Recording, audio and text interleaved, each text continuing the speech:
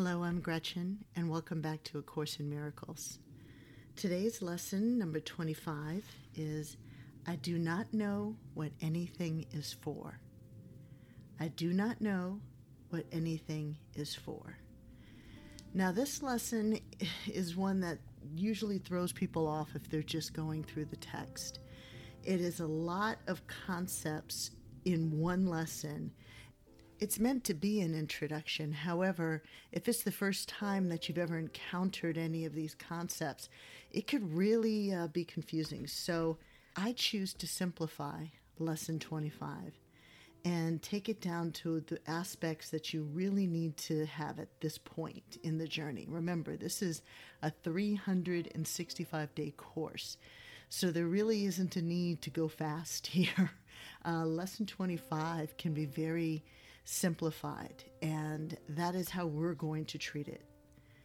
I do not know what anything is for.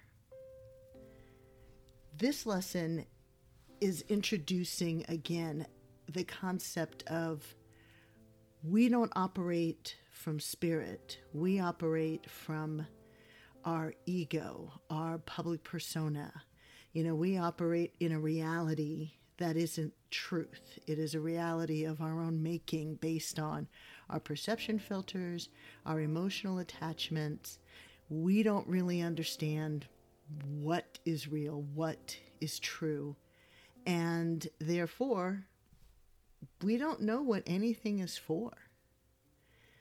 In order for something to have a meaning, it typically has to have a purpose. That is how we understand what meaning is. But if we don't really know what we're seeing and what we're thinking, how can we really know for sure that we understand the purpose of anything? Right now, any objects, any people, any events that happen in our life, if they have meaning, it's given by us, right? We've discussed that in the prior lessons. It's been given any meaning it has by us through our filters. And that includes whatever purpose we felt those people or events or objects serve in our life. So if we're stripping everything away and we're saying to ourselves, we don't know anything, we don't understand anything, then we also need to understand that any meaning or any purpose that we've given any aspect of our life is probably not the true purpose of what it is. So we need to take that accountability that our life has been spent operating from our public persona, from our ego. And that doesn't exist. And we're trying through this course to operate and understand life from spirit. In order for us to begin to really live from spirit, we need to be willing to give up any goals, any meaning, any purpose that we've assigned to anything currently in our life. We have to be willing to start from scratch. We also have to acknowledge that we may know the who, the what, the when, and the where of a lot of things in our life based on, again, our perception filters, the way that we've done it so far, based in ego. But what we don't understand, and the reason why the question is always out there, is we don't know the why. In order to get to the why of things, we need to be willing to strip everything away and start as a complete blank surface that we're building everything on. We don't know why.